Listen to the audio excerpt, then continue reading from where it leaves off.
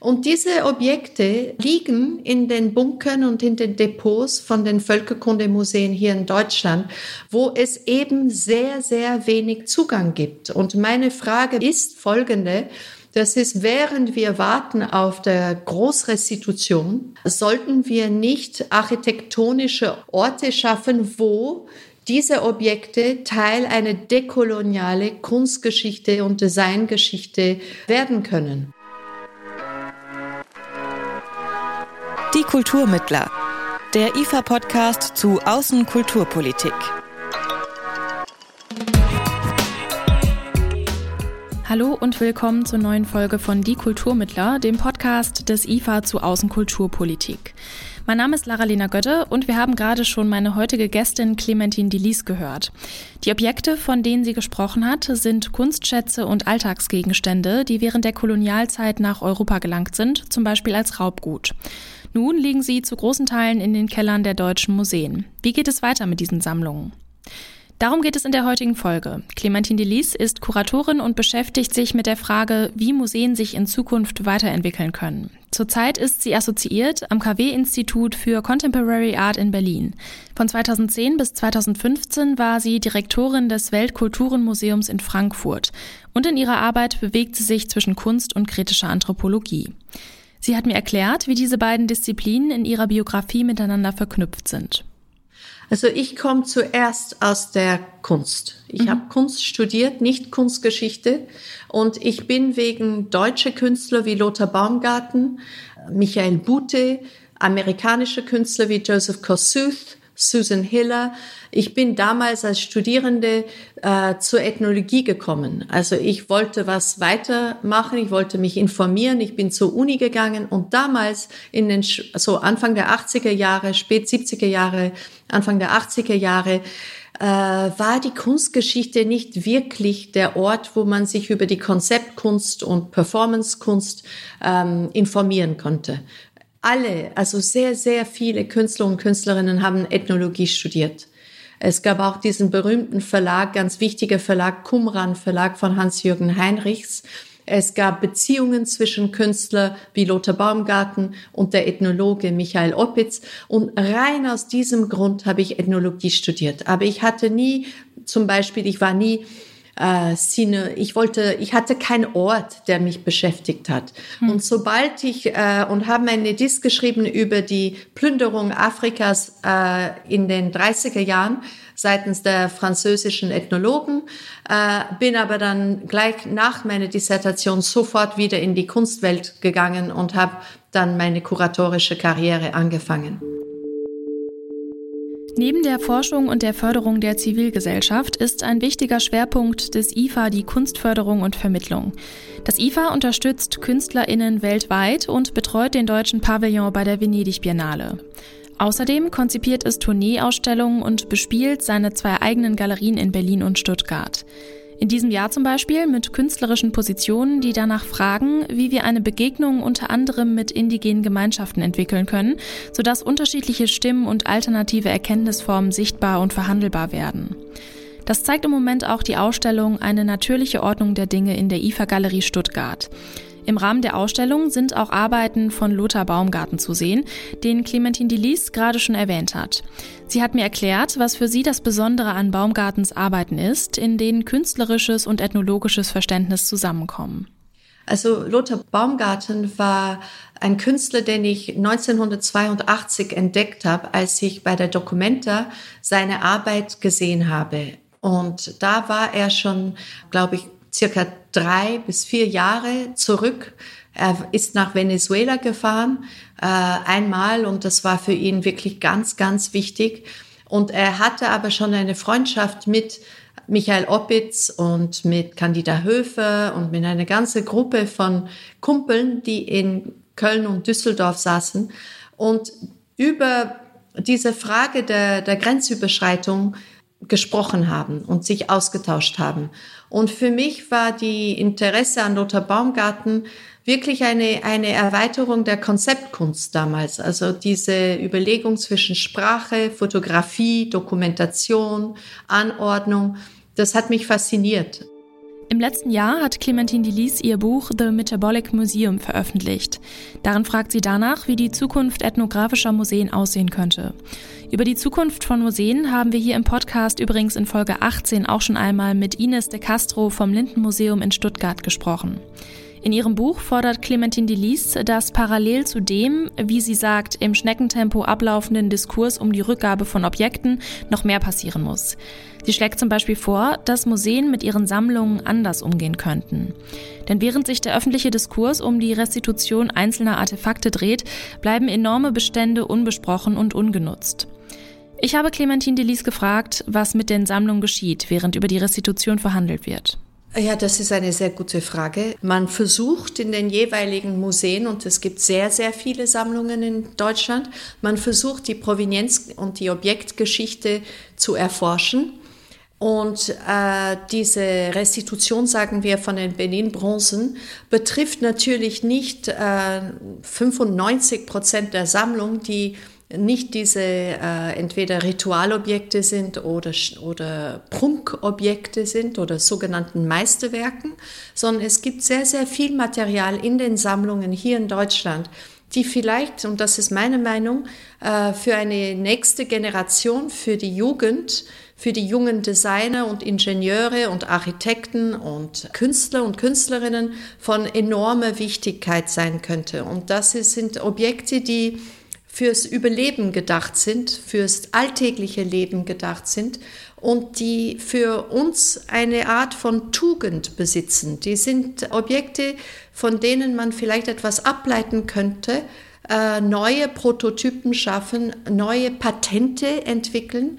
Und diese Objekte liegen in den Bunkern und in den Depots von den Völkerkundemuseen hier in Deutschland, wo es eben sehr, sehr wenig Zugang gibt. Und meine Frage mit dem Manifest ist folgende: Das ist, während wir warten auf der Großrestitution, sollten wir nicht architektonische Orte schaffen, wo diese Objekte Teil einer dekoloniale Kunstgeschichte und Designgeschichte werden können.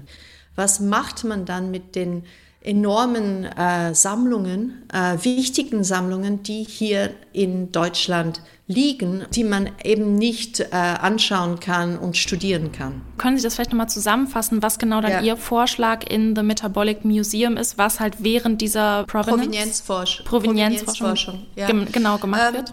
Also ich habe mich mit einem Völkerkundemuseum beschäftigt, weil es, wenn Sie möchten, eine der schlimmsten Ausführungen von Museen ist. Also es gibt kein anderes Museum, was mit einem Erbgut der uns eigentlich gar nicht gehört, aber zu unserer Geschichte gehört. Ja, das stimmt, aber eigentlich uns nicht gehört.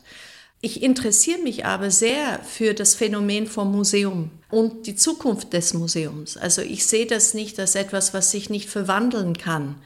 Und für mich wäre die Möglichkeit, aus Museen Universitäten zu machen, das heißt eine Museumsuniversität, wäre etwas, wo man mit den Sammlungen an ein Publikum denkt, eine Art von studentisches Publikum, das wohl in den Museum kommen könnte und anhand von Einrichtungen die verschiedenen Sammlungen, die es halt gibt in Deutschland, besonders die ehemalige ethnologischen Sammlungen, studieren könnte und daraus transdisziplinäre Wissensproduktion schaffen würde, aber auch vielleicht neue Designs, neue Patente entwickeln und damit eine demokratische Intellektualität fördern würde. Also für mich ist die Fragestellung des Museums jetzt eine, die sich mit anderen Forschungsorten wie Universitäten zusammendenken sollte. Was gibt es da für Sie persönlich zu beachten? Mein Standpunkt als europäische Kuratorin ist eine dekoloniale. Und für mich heißt es, dass man versucht, die disziplinäre Grenzen, zum Beispiel zwischen Kunstgeschichte, Ethnologie, Design, dass man sie nicht mehr akzeptiert, sondern dass man auch Konstellationen von sehr heterogenen Sammlungsstücken, neue transdisziplinäre Formen der Wissensbildung entwickelt. Sie haben ja gerade schon erklärt, was Sie mit diesem metabolischen Museum meinen, nämlich unter anderem auch, dass das Museum eher wie eine Universität ist, die irgendwie den Museumsgang eher zu einem politischen oder demokratischen Prozess macht. Habe ich das richtig nochmal zusammengefasst so ein bisschen?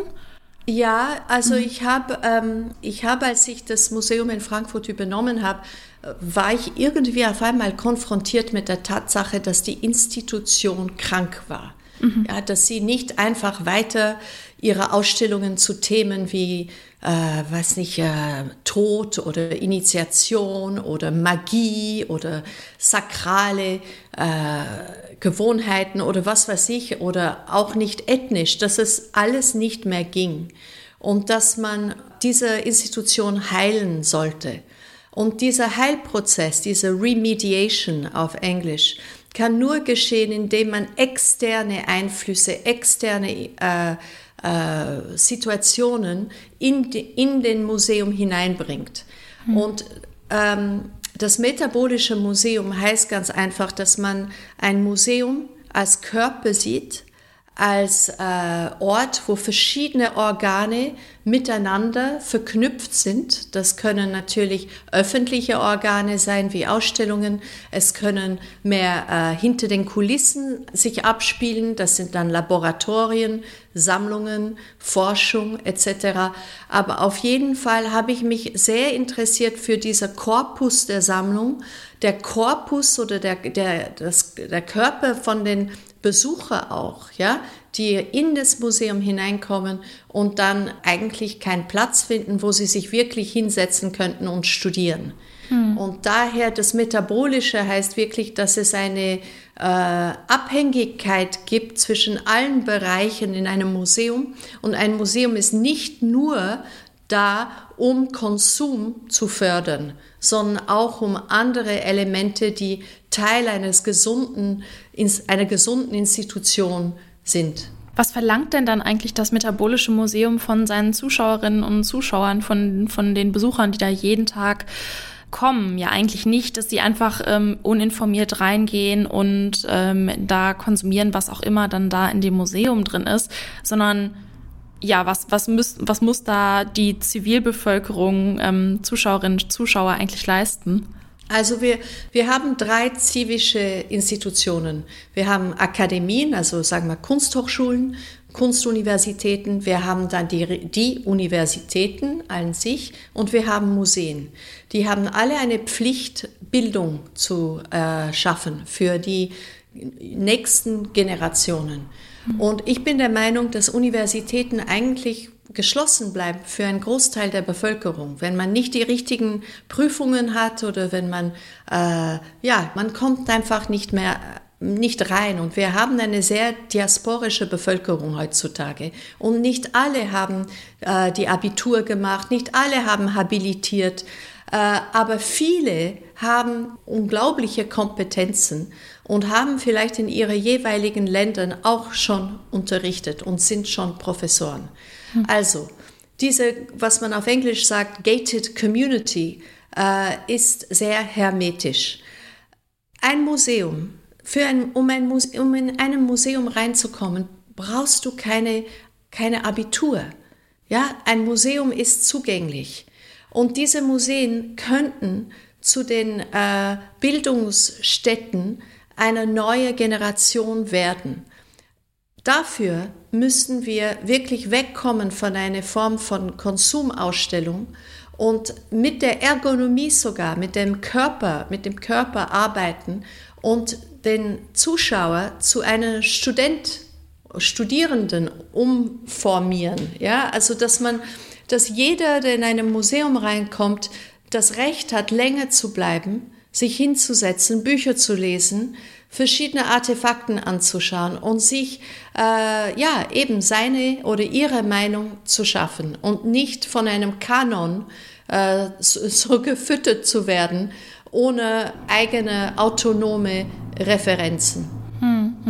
Also so ein partizipativeres Museum auch und jetzt nicht wie, wenn man jetzt sagen würde, Museum als Universität, würde das wahrscheinlich für viele Leute auch abschreckend wirken, ne? Und würde irgendwie, Sie sagten ja auch schon, man braucht kein Abitur, um in ein Museum zu gehen, aber es gibt ja dann trotzdem irgendwie Barrieren, die bestimmte Menschen vielleicht irgendwie daran hindern, ins Museum zu gehen, ne? Was sind denn so Formen, die vielleicht auch irgendwie da so eine Hemmschwelle herabsetzen könnten oder einfach ein Museum barrierefreier gestalten könnten? Also Sie hatten gerade schon gesagt, so irgendwie sowas Partizipatives, wie irgendwie eine Einladung, sich hinzusetzen und zu lesen oder irgendwie. Genau. Also ich habe seit jetzt 4-5 Jahren an die Idee einer metabolischen Museumsuniversität mit verschiedenen Studierenden in Deutschland gearbeitet. Also die haben auch zum Beispiel vor 2 Jahren in Ljubljana für die Biennale dort Stühle entworfen. Die haben diese ganz normalen Regiestühle gekauft auf dem Internet und haben zusätzliche Elemente an diesen Tischen gebaut. Zum Beispiel ein kleiner beweglicher Tisch, an dem man seinen Computer oder sein Telefon stellen kann. Eine Stange, auf dem ein kleiner Mini-Beamer steht. Verschiedene Lampen und Steckdosen. So haben wir sie auch eingesetzt. Es gab dann 25 solche Stühle. Und mit dem Stuhl konnte man sich zwischen 2 oder 3 gehängte Bilder, also Bilder, die an der Wand hängen, sein eigenes Referenzialität projizieren. Das ist ganz spannend. Stellen Sie sich vor, Sie gehen ins Museum und alles ist recht normativ gehängt, ja, mit der goldenen Höhe von 1,50 Meter und relativ viel Platz zwischen Bilder. Wenn man einen solchen Studiumstuhl hat, wenn man das so nennen kann, dann kann man von mir aus sein Facebook oder Instagram zwischen den Bildern projizieren. Und nur diese Aktion führt dazu, dass das Publikum seine eigene Referenzialität auch schaffen kann. Und das haben wir ausprobiert und das funktioniert. Das würde dann heißen, dass man länger im Museum bleiben kann, was natürlich nicht gut ist für das Konsum. Ja, es gibt immer wieder sehr wenig Möbeln in Museen. Und früher, im 17. Jahrhundert, im 18. Jahrhundert, hat es Möbeln im Museum gegeben und man ging hin, um dort zu reden, zu plaudern, zu lesen, sogar zu essen und so weiter. Wenn man sich überlegt, wie der menschliche Körper heute in einem Museum sich fortbewegt, dann wissen Sie ganz genau, das ist eine stehende Person. Ja, das ist nicht, wenn Sie ins neue Museum gehen, merken Sie sofort, wo die Bänke sind. Die Bänke sind meistens in den Zwischenbereichen und nicht oft gleich vis-à-vis von einem Werk. Es braucht neue Konzepte im Museumsbetrieb und da tut sich auch schon einiges. Mit verschiedenen Projekten versuchen zum Beispiel Akteure der auswärtigen Kultur- und Bildungspolitik den Austausch im Museumsbetrieb zu fördern und die Dekolonisierung europäischer Museen zu unterstützen. Vor wenigen Wochen erst hat das Auswärtige Amt in Zusammenarbeit mit wissenschaftlichen, kulturellen und zivilgesellschaftlichen Trägern ein neues Austausch- und Bildungsprogramm gegründet, das die Kooperation zwischen Nachwuchskräften in afrikanischen und deutschen Museen verstärken soll. The Museums Lab. Clémentine Deliss sieht trotzdem noch großen Innovationsbedarf im Kulturbetrieb. Also wissen Sie, ich glaube, man muss ein bisschen Forscher werden. Museen sind Institutionen, die wir eigentlich bestimmen. Es gibt keine Bestimmung eines Museums, der nicht von Menschen geleitet, geführt, ummodelliert werden kann. Und was ich traurig finde, ist die Tatsache, dass jetzt eine Art von generelle Museumskultur vorhanden ist. Es ist fast egal, wo du hingehst in der Welt heutzutage, findest du ähnliche Ausstellungen und ähnliche Attitüden. Zum Beispiel, dass man dieser Kolonialmuster von einem Museum, weil das ist ein Kolonialmuster, ist unglaublich universal geworden, dass man da reingeht, man hat dann Konsum sofort, also Kaffee, verschiedene Geschäfte mit den gleichen Zeug, so Art von Global Craft Shop. Man hat dann eine permanente Ausstellung und dann hat man temporäre Ausstellungen. Man geht durch, man hat seine 5 oder 10 oder 20 oder mehr Euro bezahlt und dann fühlt man sich gebildet. Und das ist für mich sehr langweilig. Und ich glaube, wenn man ein Museum verändern möchte, dann muss man, die erste Priorität ist, an den Raum zu denken. Ja, das ist nicht in Stein gemeißelt, dass man die gleiche Art von Architektonie weiterführen sollte. Diese Mittlerorganisationen, die rufen ja museumsbezogene Tagungen und Projekte ins Leben. Also zum Beispiel Museum at Goethe. Ja. Können da Ihrer Meinung nach kritische Einsichten daraus gewonnen werden bezüglich der Dekolonisierung deutscher Museen? Auf jeden Fall. Wobei ich glaube, dass es ganz wichtig ist, dass wir nicht nur zwischen einerseits Akademiker und Akademikerinnen und andererseits Aktivistinnen einen Dialog bauen, sondern wir brauchen auch viel mehr Input von der Bevölkerung, die eigentlich verantwortlich sein wird für die Beherbergung der restituierten Kulturerbe. Ich habe letztes Jahr mit dem African Artists Foundation in Lagos ein Projekt gestartet, das heißt Rapid Response Restitution. Und wir haben mit der Unterstützung der National Council for Monuments, Museums and Monuments, konnte ich 10 von den 66 staatlichen Museen Nigerias besuchen, auch ins Depot gehen. Und nach dieser Forschung wurde uns klar, Azu Nwagbogu und ich, der Leiter von African Artists Foundation, dass wir eigentlich viel mehr Grassroots arbeiten sollten. Und wir haben ein Projekt ins Leben gerufen, das heißt Home Museum. Über Social Media haben wir einen Brief rausgeschickt, wo jeder, Amateur oder professionell, das war uns ganz egal, 6 bis 12 Fotos von ihre oder seine Objekte der Tugend oder Objects of Virtue nach Lagos schicken sollte, also übers Internet.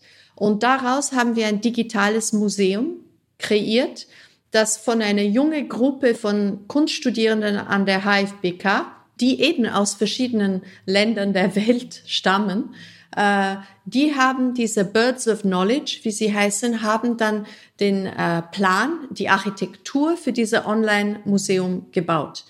Und tatsächlich haben 240 Personen bis zu 12 Bilder reingeschickt.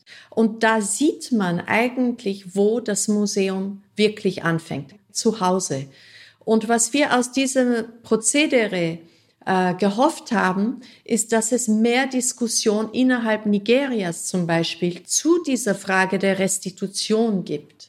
Es ist ganz, ganz wichtig, dass dieser Dialog zwischen Experten und Aktivisten von mehr Studierenden, mehr künstlerische Praktizierenden, mehr Cultural Workers mitbestimmt wird. Und zwar nicht nur in Deutschland. Das kann man nicht genug betonen, dass im Moment eine parapolitische Akademiker-Verbündnis einerseits und dann die Leute, die das halt gegen den Humboldtforum oder schneller eine dekoloniale Politik sehen möchten, dass diese beiden Gruppen, das genügt einfach nicht. Ja, wir bräuchten viel mehr Input.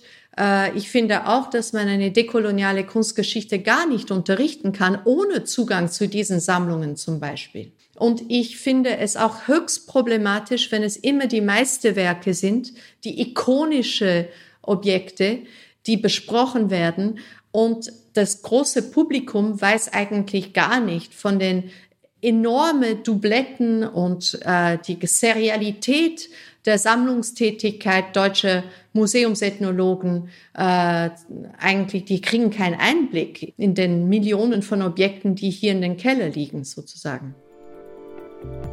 Museen können sich strukturell verändern und offener für ein breites Publikum werden. Außerdem ist der kuratorische Teil der Arbeit entscheidend, um Themen zu setzen. Und immer wieder kommt die Frage auf, welches Recht europäische Museen überhaupt an ihren Sammlungen haben. Diese Debatte um die Rückgabe von Kunstschätzen ist nichts Neues. Sie wird bereits seit den 60er Jahren geführt. Das zeigt aber auch, wie langsam es damit vorangeht. Erst durch das Humboldtforum in Berlin ist das Thema Restitution auch medial präsent geworden. Unter anderem am Beispiel der viel besprochenen Benin-Bronzen aus Nigeria. Die Artefakte wurden Ende des 19. Jahrhunderts von britischen Kolonialtruppen aus dem Königspalast in Benin geraubt und verkauft, zum Beispiel nach Deutschland. Hier sollten sie jetzt wieder ausgestellt werden, stattdessen gab es eine öffentliche Debatte. Das Ergebnis: Ab 2022 soll es mit den Rückgaben nach Nigeria losgehen. Außenminister Heiko Maas nennt das einen Wendepunkt im Umgang mit der Kolonialgeschichte. Ich habe Clémentine Deliss gefragt, ob sie dazu stimmt. Auf jeden Fall. Das ist ein kulturpolitisches Ereignis. Also wahrscheinlich dauert die Restitution sehr lange. Aber es ist ein ganz wichtiger Schritt nach vorne. Warum dauert so eine Restitution so lange? Ist das so ein großer formeller Prozess oder warum ist das so langwierig? Ja, das ist vor allem ein administratives und juristisches Prozess. Die Besitzhaftigkeit, wenn man das sagen kann, Ownership auf Englisch, ist etwas, was mit dem Staat und mit den juristischen Regeln von Kulturgut verbunden ist. Und das ist nicht so einfach. Wenn man denkt, wie viel es hier gibt in Deutschland, von der Kulturerbe des Kontinents Afrikas, und zwar in verschiedenen Formen, kann man sich vorstellen, dass diese Frage der Restitution sehr, sehr lange dauern wird. Eine vollständige Restitution liegt also noch in ferner Zukunft. Doch während wir darauf warten, könnten die Bestände und Sammlungen viel besser genutzt werden und interdisziplinäre, dekoloniale Bildung ermöglichen. Das geht allerdings nur, wenn Kulturinstitutionen mutiger werden und sich mehr trauen, wenn es um die Gestaltung von Museumsräumen und Konzepten geht. Denn eigentlich ist das Museum ein Raum, der frei gestaltet und immer wieder neu gedacht werden kann. In der nächsten Folge von Die Kulturmittler schauen wir auf den Balkan. Denn vor 30 Jahren begannen die Jugoslawienkriege, die letztlich zum Zerfall des sogenannten Vielvölkerstaats geführt haben. Mein Name ist Laralina Götte, danke fürs Zuhören, macht's gut. Die Kulturmittler, der IFA-Podcast zu Außenkulturpolitik.